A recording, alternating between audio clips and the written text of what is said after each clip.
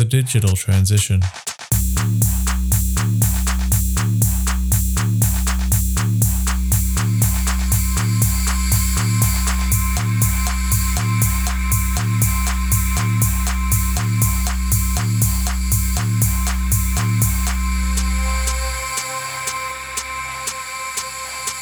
The Digital Transition, a podcast series created to assist those tasked with implementing digital strategies, where we will share our knowledge and experiences to support you in your transition. Welcome to the Digital Transition, podcast number 14. I'm your host, Nathan Hildebrandt, and today I'm talking to George Mokhtar from Turner & Townsend about modern project management. So firstly, George, for those that are not aware of who you are, can you tell us a little bit about yourself? Yeah, so I've got my background in architecture, studied up here in the northeast of England, joined a company called BIM Academy 2011. So I used to be a lecturer at the university, work on R&D, and then started moving into consultancy. Joined T&T 2013.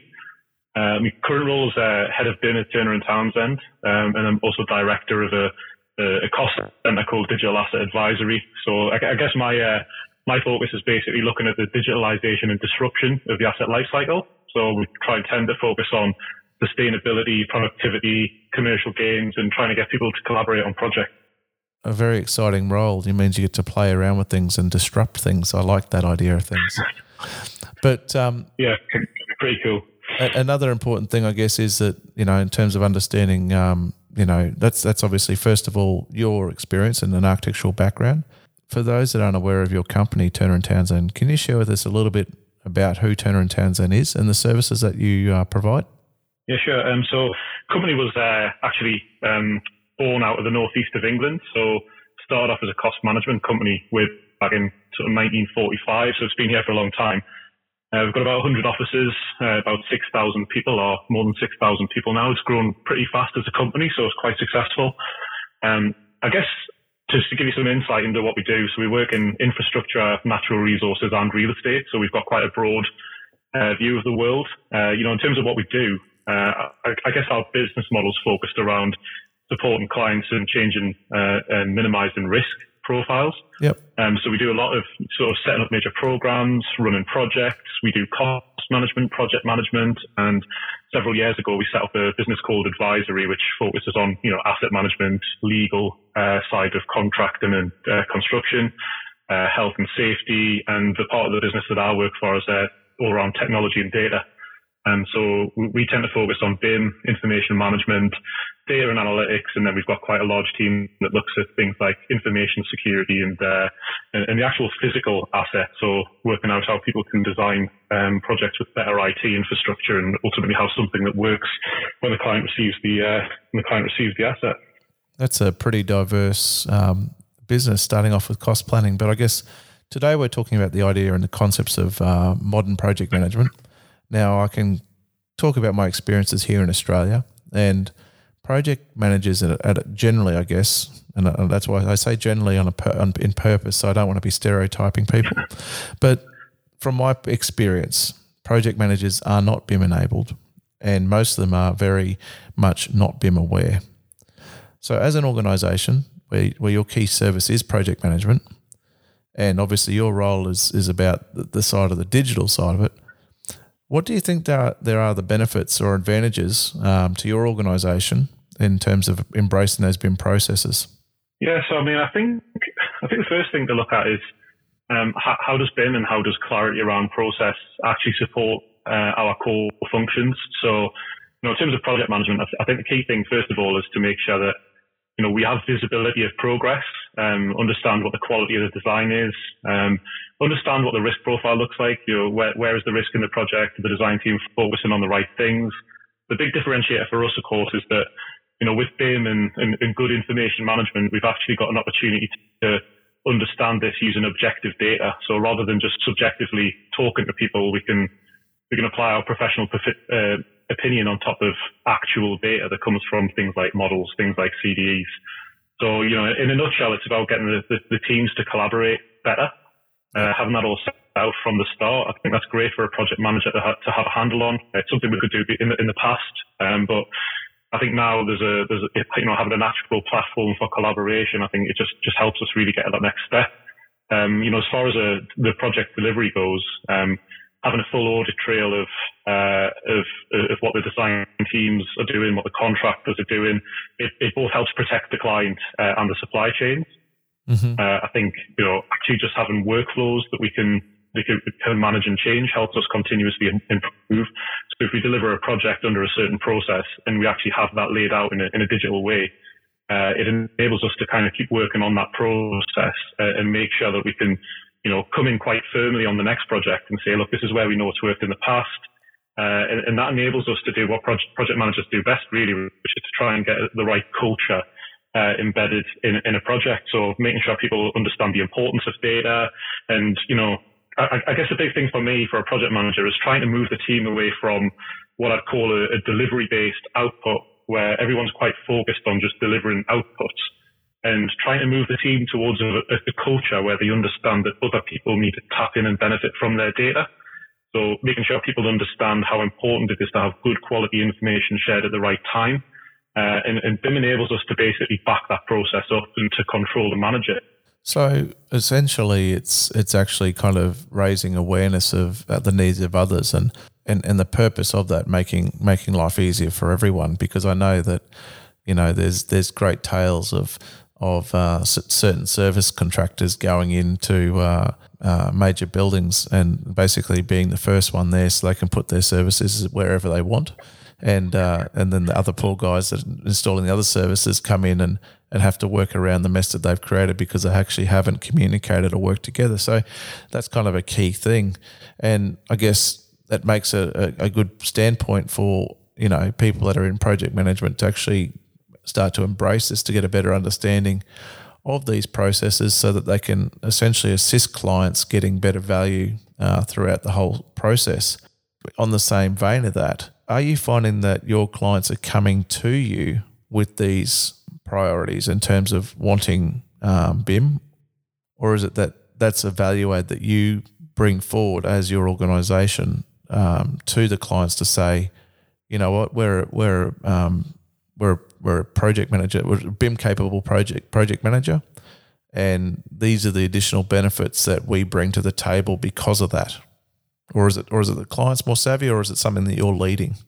Well, I think just to go back to that last statement, in terms of people coming in on site, first in, best dressed is what we call it. Yes. I mean, my feedback on that is that people can only process so much information, and we only have a certain memory, and the lifespan of what's important to us is quite short. If you can start, tracking and communicating how people operate and how people organize themselves and manage and deliver things digitally, it enables us to take a step back and have a much broader view on what works and what doesn't, rather than just fighting the nearest crocodile and dealing with issues month on month. It might be that we have the data long term to take a more strategic view on the overall value of something to a project. So it might be cost effective, within a month for a trade to get in there and do something, but actually what's the long term advantage, and how can we learn from the data that we track from projects of the past? In terms of the debate around push and pull, I think that, as a business, we've come a long way since 2013, which is, it's not when the journey started, but it's when the business started really seriously investing in people who had this specialism. I work a lot in the UK, not just the UK, but the work that we do here, the BIM strategy and the construction strategy that's been rolled out by the government has had a huge impact. So we're seeing clients demanding BIM, not necessarily always really understanding what they're asking for, but I guess our job is to try and act as that buffer to make sure that they know what they're asking for and that it's going to have some positive impact on their business and marry up with the way that their business model works. I think it's important for us, as well as all other consultants and suppliers and business leaders, to proactively engage and not wait for clients to just ask for these things, but say to the team, how do we do things better?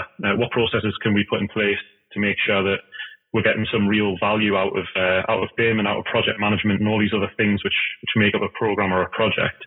I definitely see this as is a huge change in the way people are thinking. So the question for me is, how do we move away from an industry that says, why should we do BIM and why should we do this and that, to an industry that's got more of a growth mindset and starts asking the question of why shouldn't we? Yes. And how can we learn from the other people that we're delivering projects with? I mean, some of the things that the clients ask us for regularly is just more accessibility of information.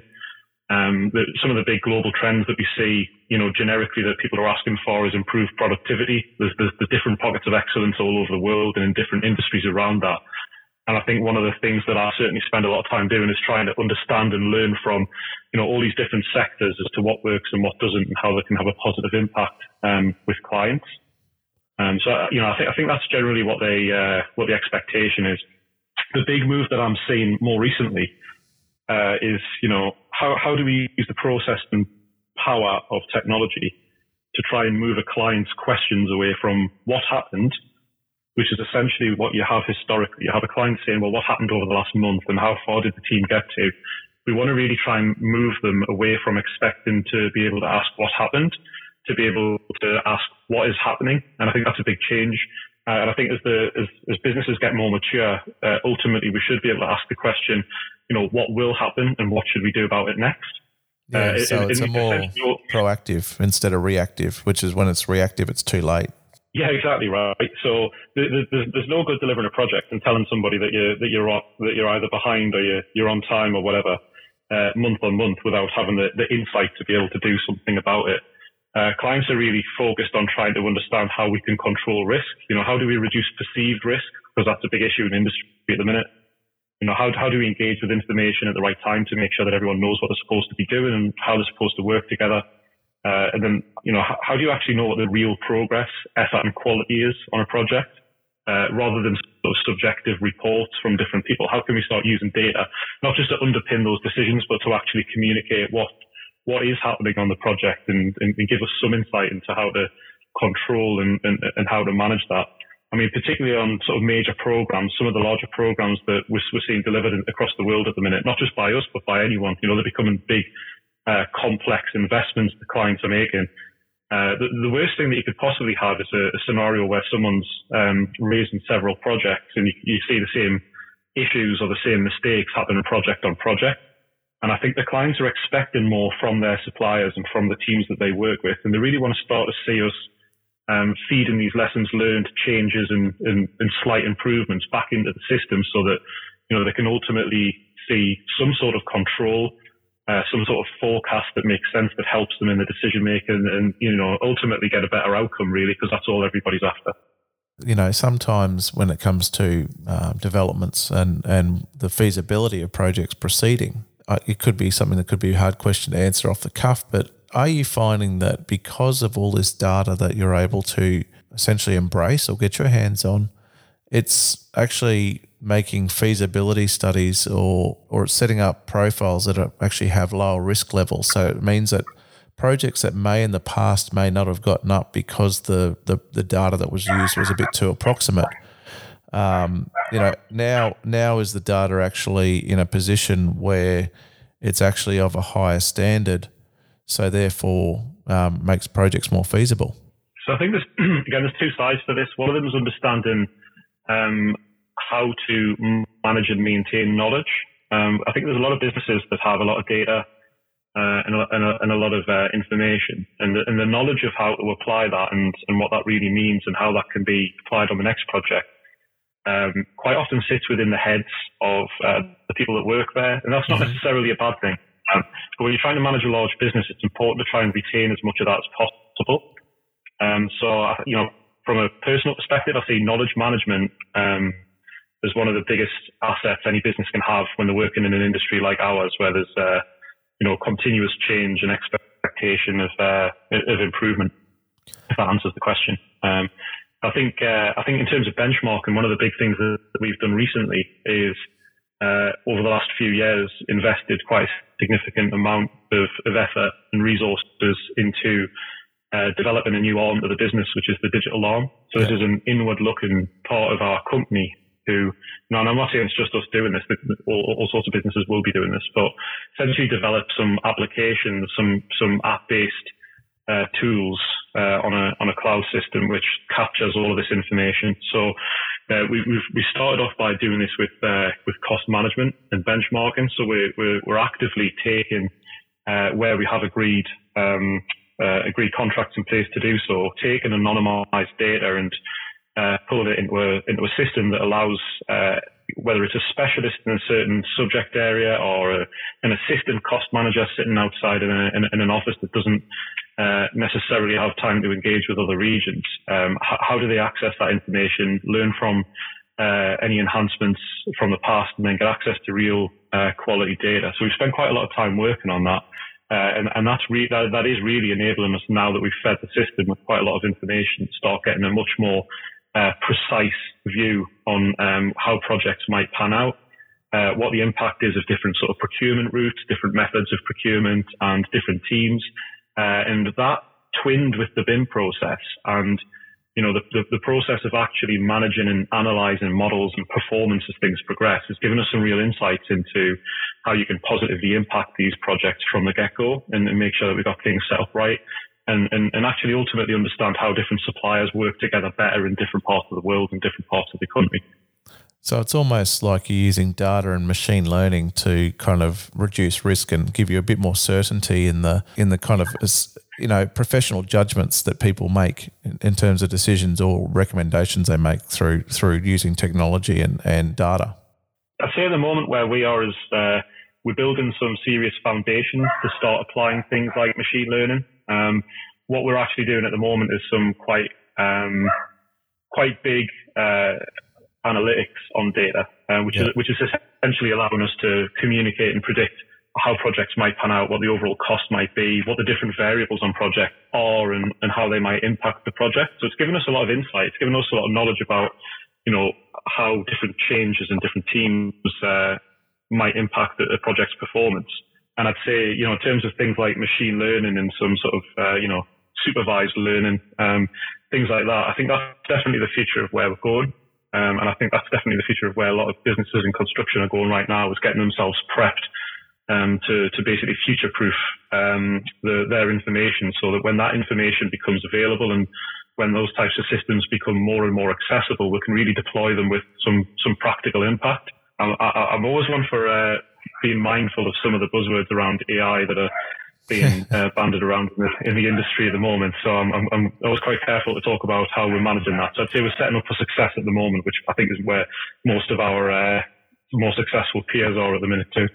On a previous episode, I spoke to Chris Linning, who was a facility manager at the Sydney Opera House here in Australia.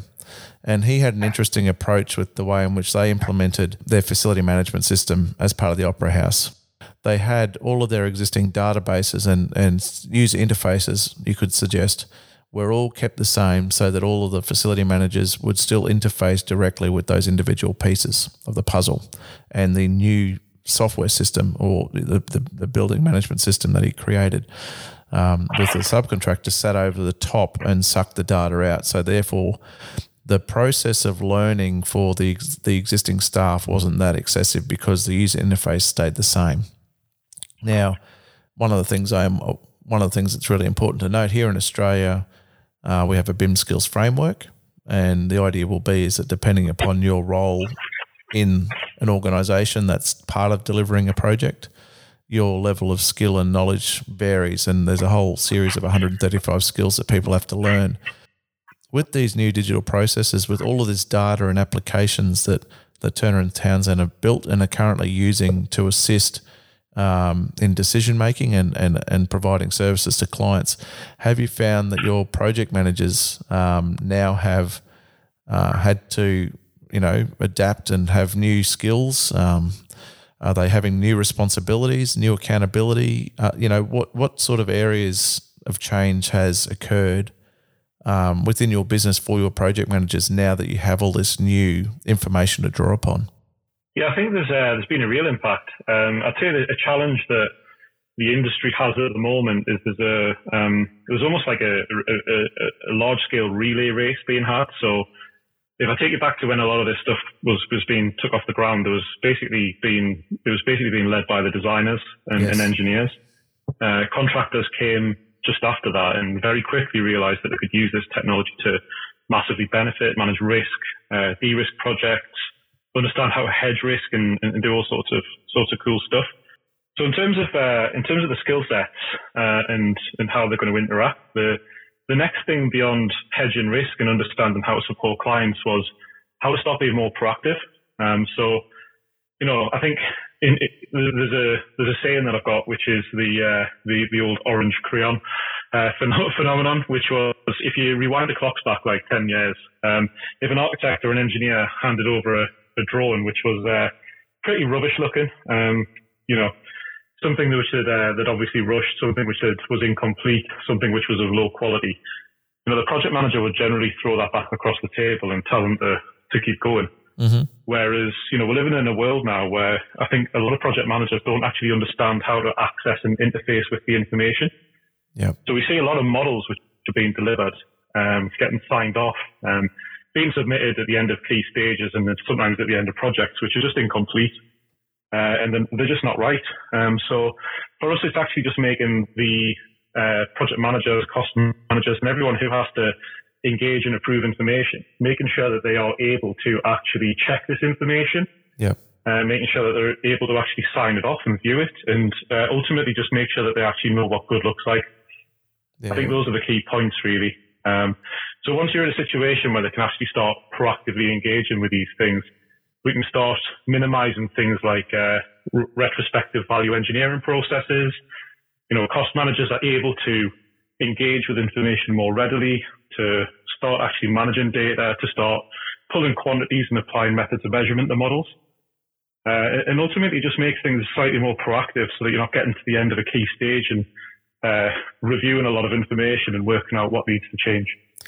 Now, I think a key point that you make there is bringing the cost managers in earlier. Now, I think sometimes when people ask about BIM costing more or less in terms of consultant fees, I think that's the one area that really needs to be addressed and with regards to cost managers, because essentially I know here in Australia with the projects that I've had experience working on, that essentially the quantity surveyor or the cost consultant is brought in at certain stages to produce, they might produce throughout the design phase 2 or 3 estimates depending upon the scale of the project.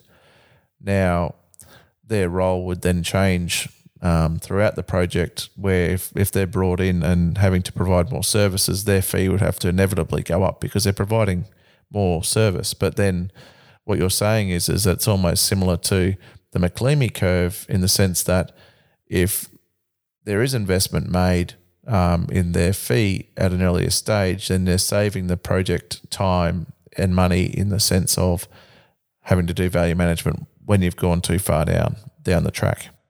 So there's something which we often talk through about, when key decisions are made. So the density of how many decisions have to be made, the more value. The earlier those decisions are made, the more value they generally have. Yes. So if we can have, for instance, from the get-go, if we understand what project managers and cost managers need long-term to be able to interface with the information, we can actually get that actually built into the project DNA. Yeah. So it's no good a cost manager coming in and starting to look at architectural models that might have been built to, produce drawings, when, for the same amount of effort, that cost manager could be brought in right at the start of a project, help explain to the design team what information they need, because they don't need everything, but it could be like a cost breakdown structure built into the model. Yeah. Are they using Uniclass or Omniclass?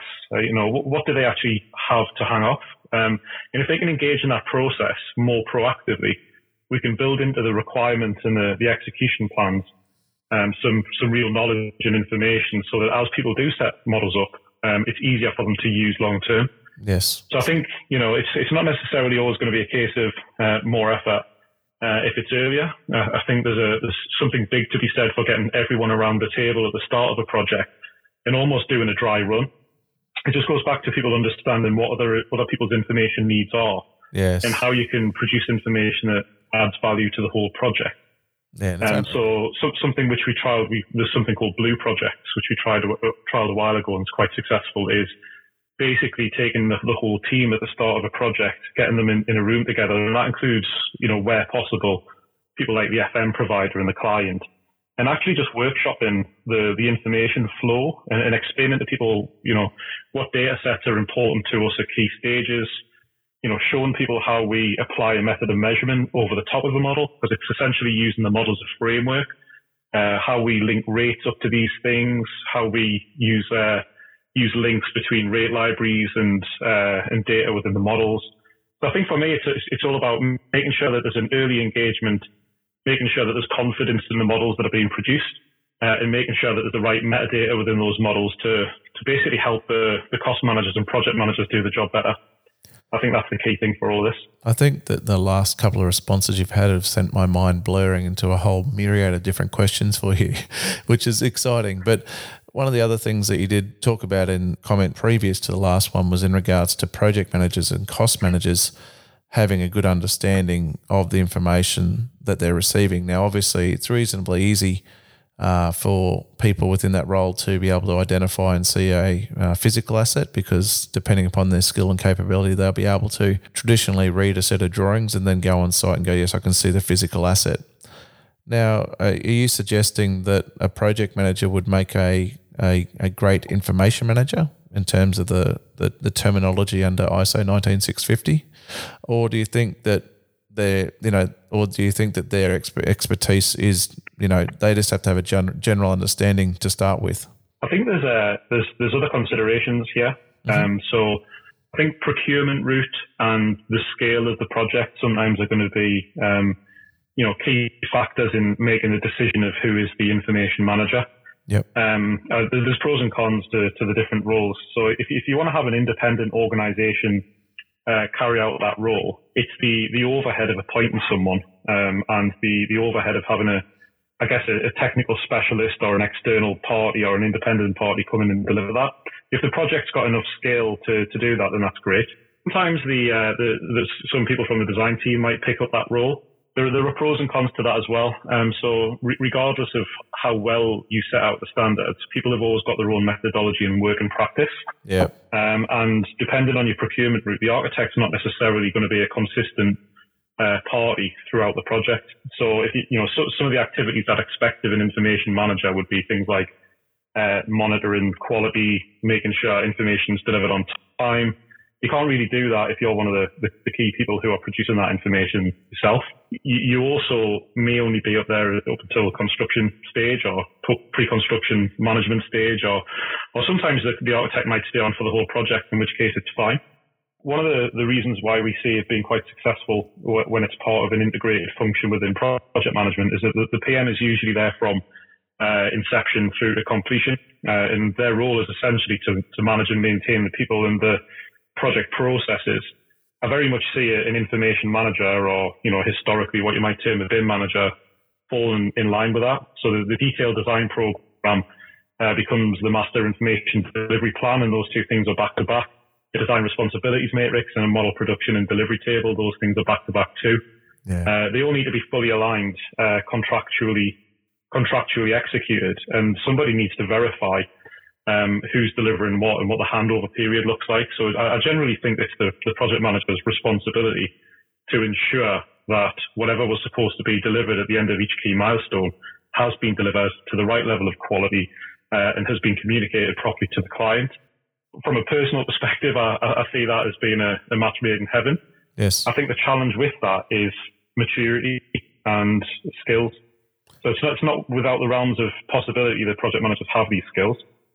But historically, designers tend to be the people who look at it more closely, and contractors tend to control this process too. So I see in the future the role of the information manager being a collaborative one. I'm looking forward to a day where a lot of these processes are commoditized anyway, and they just become part of the system that is used to deliver that. But for the time being, I can see there's a huge benefit in project management delivering that function or an independent party, because they essentially are going to do what's right for the project and what's right for the client. And they don't have any agenda with regards to, how information's managed, verified, handed over. So I can see that being a huge benefit for the time being.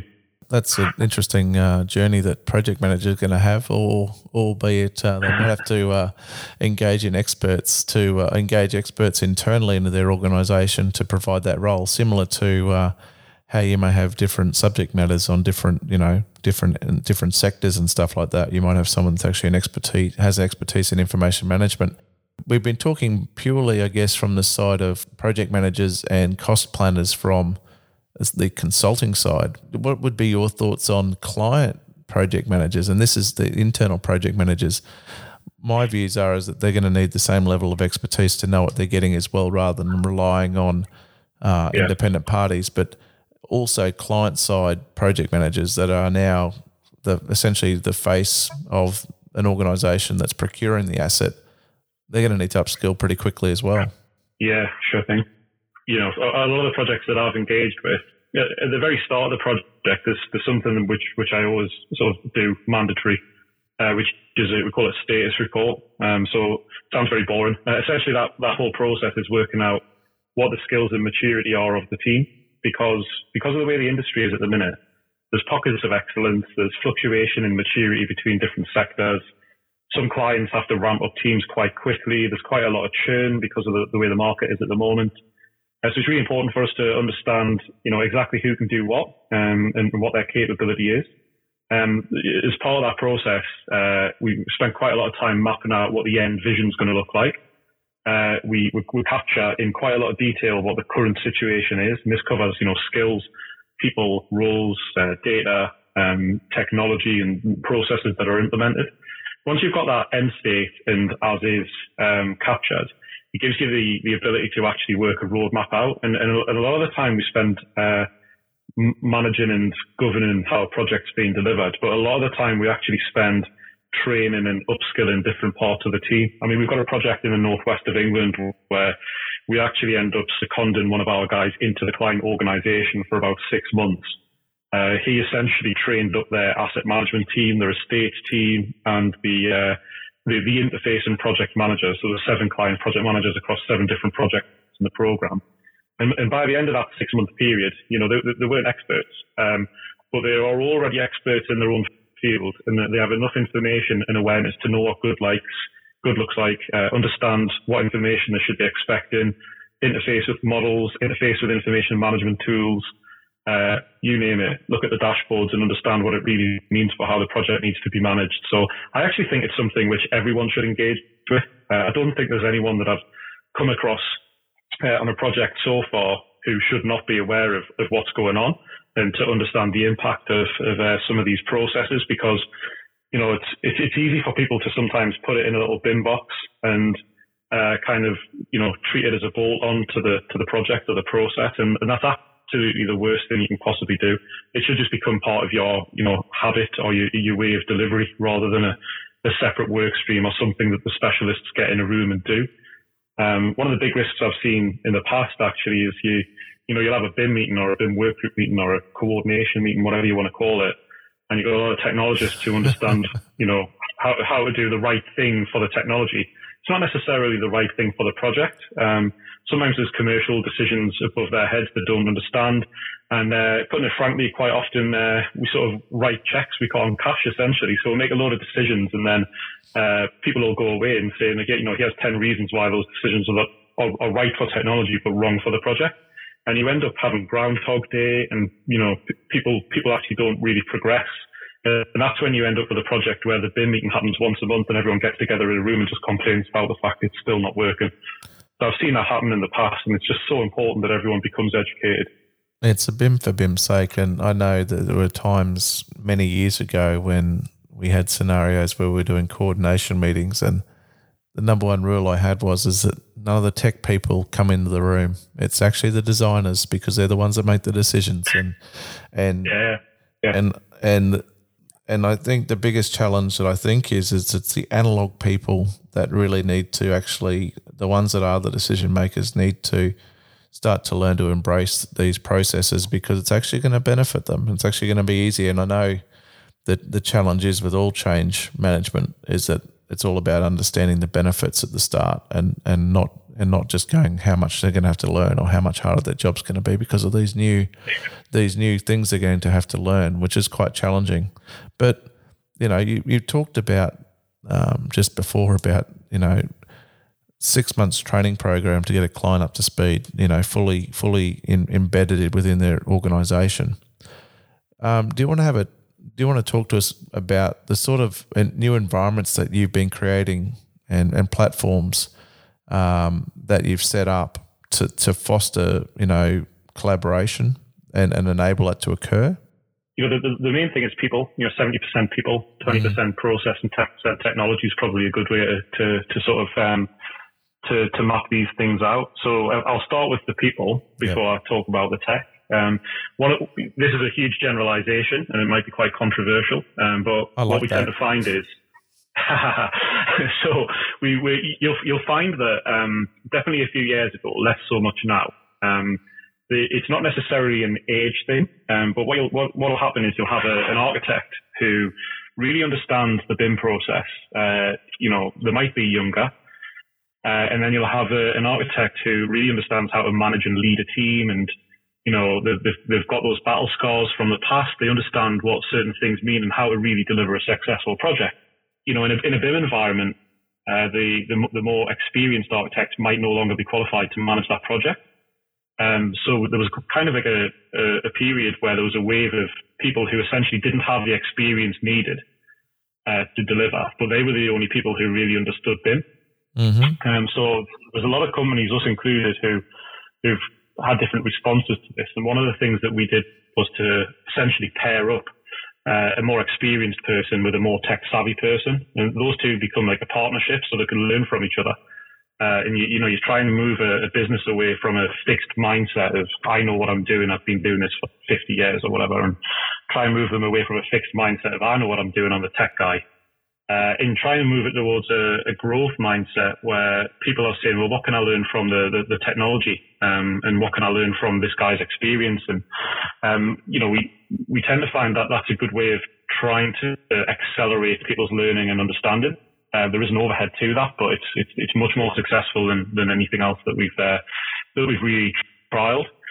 On a project system basis, I mean, we not just us, but you can see people are moving further and further away from traditional reporting and different waterfall programs and layers of conversation, which it's kind of a bit like Chinese whisper sometimes. There's a problem that happens on a project that gets reported up, that gets aggregated with 50 other problems that gets reported up too. And essentially the person at the top finds out about a month later what happened last month, and it's either already been resolved or it's no longer an issue or it's too late to fix, So the approach that we take now is almost you almost kind of like have three strands. So you might have an environment. I'm going to talk about this in program terms because it's easier to explain. So you might have an environment or a platform for collaboration or a CDE. Yep. Somewhere where everybody's managing workflows, reporting, and capturing information. Creating that audit trail. You'll have a client at program level who has overall responsibility for this. They'll look down on these projects. You then have individual project managers, and then you have your supply chain underneath each of those. So the first container, is this common data environment. The second thread that we run up alongside that is usually some sort of BI software. So, like a Tableau or a Power BI.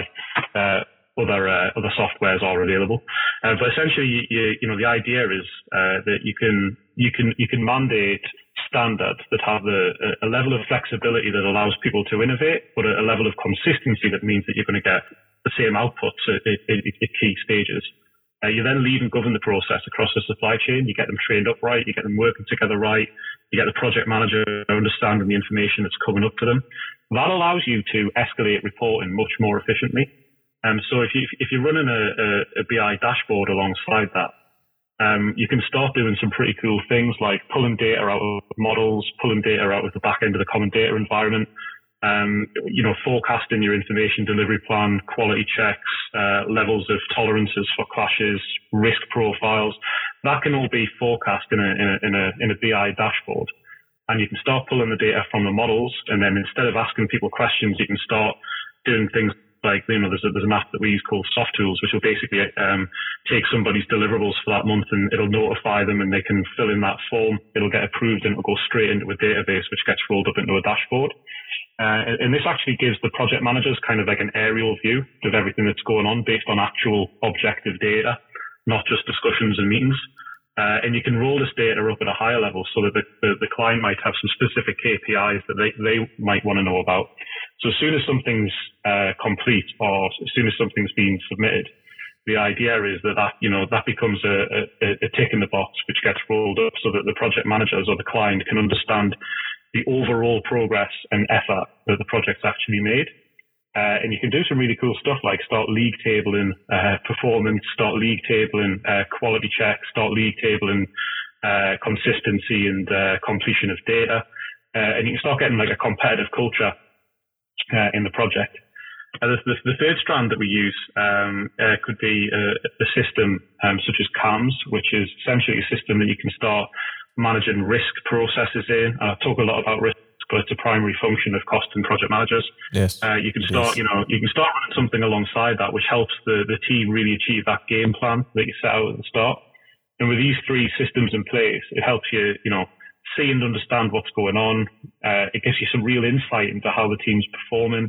And then you can feed that back down into the standards and processes so that you end up with with an actual relay system of continuous improvement. And that's really cool for me. We've started to see that on some huge programs that we're running.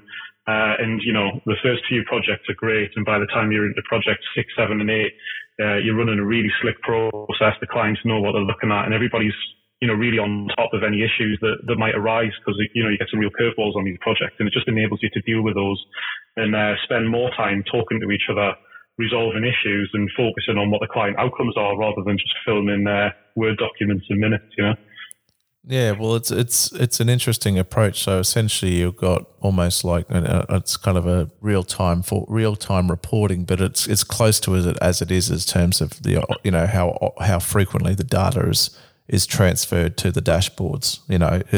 As much as it can be as real time as possible. But I think that's a really important point that you made when you started at the start, and I think that is the biggest challenge that we face within industry today. It's the fact that there's the younger generation that have the ability to learn new processes and technology, but they actually just don't have the expertise in actually knowing or understanding the process of actually managing a project, or even from the architectural perspective, actually how a building goes together, and then tying that all together with all of those things. Now, for you, that's actually now, that's real life, day-to-day management processes, how your organization works.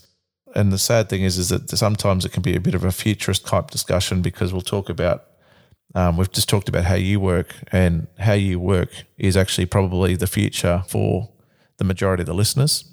We're going to take the listeners to the future of the future for them. And what do you see in being the next big change in industry, and the way project management works? Now, obviously, the processes you've talked about in that last response, essentially to me, is going to be the future for people within industry for even the short to medium term. I know there's big hopes and dreams with regards to digital twins and industry, what is it, 3.0? Apart from the stuff you've talked about, which I think for a lot of organisations is a big change to them, what do you think would be the next big change in your mind, and in the way in which people do work and how they work together? For me, I think there's two ways of looking at this. There's the sustainable innovations that are happening every day, and then there's disruptive innovations which happen at key points in time, and that tends to be when there's enough sustainable innovation that we kind of get bored with what we're doing and decide to rethink things. Yeah. There's a big difference between digitization and digitalization. I think that's a key lesson learned for me over the last few years. Is that we can digitize processes that we already do, and that's great. The issue that you sometimes have there is you're kind of left with what I would call process sediment, which is, things that you do that have built up over time and you're not really sure why you do them. And every so often you need to have a bit of a stop and a bit of a rethink. And then there's completely rethinking whether or not that process is even necessary, and what the component parts of it and what it's trying to do. So in terms of sustainable stuff, the ongoing stuff, the big thing for me is cloud and process and power. So everything that I've just talked about there wouldn't really be feasible a few years ago. So the processes that I just talked about there are things that we're delivering now on some major programs. There's a lot of projects which we're not delivering that on because they started a few years back, and this stuff wasn't quite as feasible. So, the ability to collaborate, so some of the projects I see, we've got teams working together across all sorts of corners of the world. And that's only possible because of the advancements of the cloud. And that's also only possible because the scale of the information that's being shared can be processed by computers in a meaningful and useful way. I think, the next big thing in terms of people is the expectations of the people who are coming into our industry now. So I do some work with schools, and it's so cool to speak to the kids and understand what their ideas and thinking are. And there's an anecdote which I've probably told most of the people that I do know, so forgive us. But a few years back, we did a process where we went out to all the schools in the Northeast, not all of them, we went to several schools in the Northeast and give them a bit of an overview of what, certain companies in the Northeast looks like, particularly around construction. And at the end of the course and the exercise, they all had a basic learning of a lot of different things. I used some of the collateral that I developed as a teacher a few years back when I taught some kids about design. What was interesting for me is the 5 or 6 kids that at the end come for a mock interview with us, and some of them came as work experience, was so varied in terms of what they expected out of the world. They just totally blew my mind. So there's one particular kid from Sunderland, which is a city up here in the northeast of England. He came a year early, so he'd finished his GCSEs, his school qualifications, about a year early, which I found fascinating. And he did this by crowdsourcing his education on the cloud. Which blew my mind, because when I was 16 years old, I was playing football behind a supermarket or something like that. So he came into the office and said, well, I like technology. My question was like, why do you want to come to Turner and Townsend? And, why are you interested in technology? And he said, I like technology because I'm lazy. And I thought that was cool because that's why I like technology. He basically, what he did was, he loves physics and he loves math. Yeah. Hates history, hates geography, not interested in English. All right. So what he did was he built a village on Minecraft, which was essentially a place for people who love math and physics to go to, and they would all share their work and their information. And actually, there was other kids who had other interests, and they all started building villages too. He had 2,000 people on his Minecraft server. Those were the numbers he reported into me, so I can't verify that. He reckons he had about 2,000 people on his Minecraft server from Europe. Largely. And what they were doing was they were all learning from each other's education and syllabus in the villages where they were doing subjects that they liked. So he actually got to learn things like what a kid learns about physics in France and stuff like that. And likewise, he crowdsourced his, rightly or wrongly, crowdsourced all of the stuff that he wasn't interested in by visiting villages where kids would just love to talk about, English and history and whatever else. So he actually completed his GCSEs a year early, and I thought that was just fascinating. And the expectations that the kids, Generation Alpha, as you should probably call them, they're about 9 years old, the oldest of them now. What they're going to expect out of our industry when some of these things I'm about to talk about actually hits the market, it's just going to be fascinating. And I'd love to be around and watch how that happens. So in the UK specifically, I think what's coming out on top of this is going to be the rollout of 5G. So, I'm still talking about things that are supporting what we're doing here. 5G is going to enable us to do some of these big collaborative processes wherever we are. We might struggle a bit at the moment. We're Skyping from Australia to the UK right now. So that's pretty impressive if you rewind the clock back 5 or 10 years. 5 or 10 years from now, kids are going to be in construction, and they're going to be doing all sorts of stuff on mobile devices and everything. They might not even be bothered with laptops by then. To talk about some of the big trends, I think what's going to hit us next is not AI or age AI, as people term it. They talk about artificial general intelligence and, the ability for unsupervised learning and, communication with machines and stuff. I think before that, there's a recognition that machine learning, practical, scalable, valuable, basic machine learning is going to play a big role. So, if you look at the UK, some of the UK initiatives, we've got one of the initiatives, which is, part of the Data for the Public Good report, the National Infrastructure Digital Twin. If you actually take a step back and think what a digital twin means on a national level, we're going to start thinking about what sort of data a component has, what sort of data an asset has, how that rolls up into, linear infrastructure, critical infrastructure, things like university campuses, city models, and ultimately a national model. I think it would be absolutely crazy for us to think that a person could understand what to do with all that information. And I think that trying to scale some insight and intelligence at that level is going to basically force us to turn machine learning from a nice to have to an absolutely must need. I think, that hand in hand with the concept of digital twin, I think is probably the next big thing. And it's creating that feedback loop, which helps us understand, how infrastructure is performing and how we can, manage and reduce energy consumption and improve sustainability and focus on, reducing our carbon footprint. I had a really good meeting yesterday with a healthcare client who, they're using data and analytics to understand their patient lifespan. They're using it to understand how they move from different practices, different clinics, different hospitals, and they're using that to basically inform their asset rollout for the next 4 or 5 years based on actual data rather than a business plan someone's pulled together in a room somewhere. So it's that feedback loop and understanding how things are operating that I think is going to be the next big thing in our sector. I do have opinions on things like blockchain and moving to edge computing from cloud and stuff like that. But to be honest, I think that's my area of focus at the minute. How do we focus on productivity, sustainability, and rethinking processes now that we've got cloud computing, processing, and real access to information online? Now, I think you might have answered my final question for you in all of that, because but I should actually go back to the start of your comment and actually admit to knowing a number of people that also comment about their love of technology and why they love technology and why they came up with creative ideas of how they can use technology to do things better, because they were lazy as well. But they definitely didn't have the innovation that the other young fella did have. And I guess the question I should put forward to you is whether or not you actually put him on. I've got his name, yeah. So that was it was 3 years ago that, and he was about to go to university. So we had that chat at the time. He wanted to go to university and go down a slightly different route. But yeah, I know where he is and I know his name. So I'll 100% I'll be catching up with that guy again because he blew my socks off, basically. Yeah.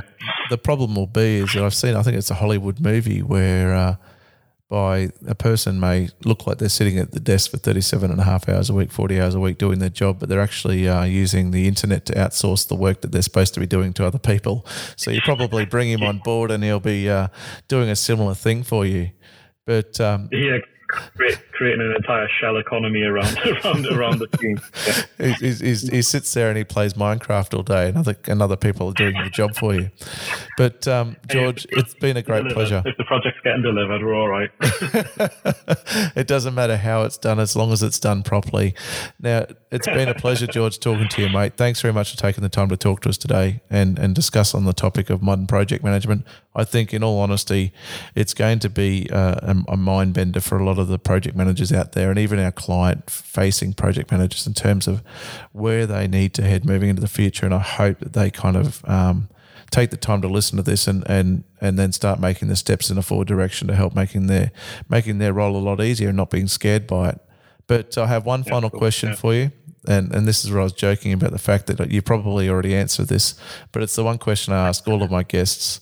Mate, what does BIM mean to you? What does BIM mean to me? I think that's a good one, that. It's no longer in my job title officially, but I'm still head of BIM. I came into the industry in 2011. I was very lucky. It used to be a hobby of mine, and the government over here mandated my hobby the year I graduated, which was really good.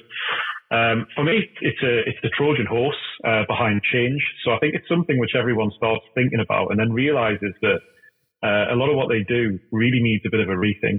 and there's some real opportunities to get the back of house in line and make some key decisions. I think, BIM for me is that Trojan horse, which helps people digitalize what they're doing.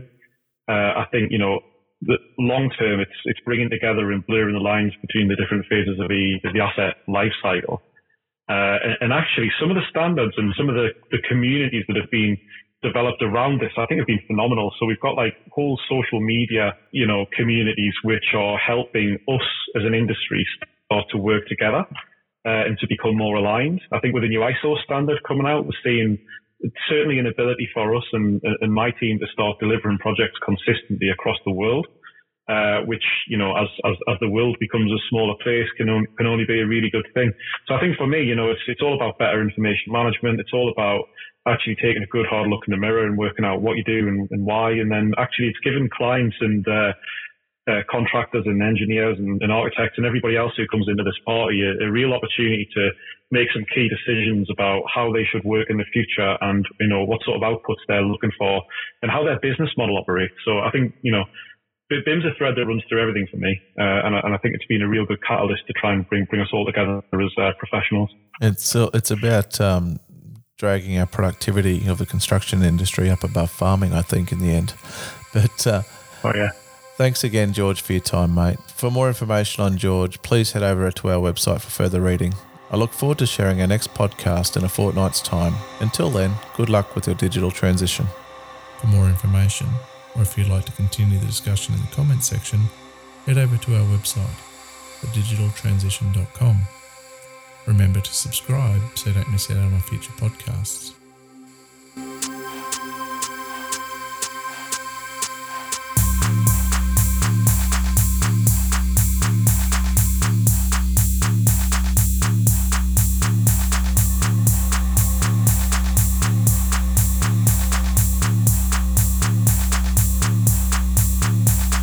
Digital transition.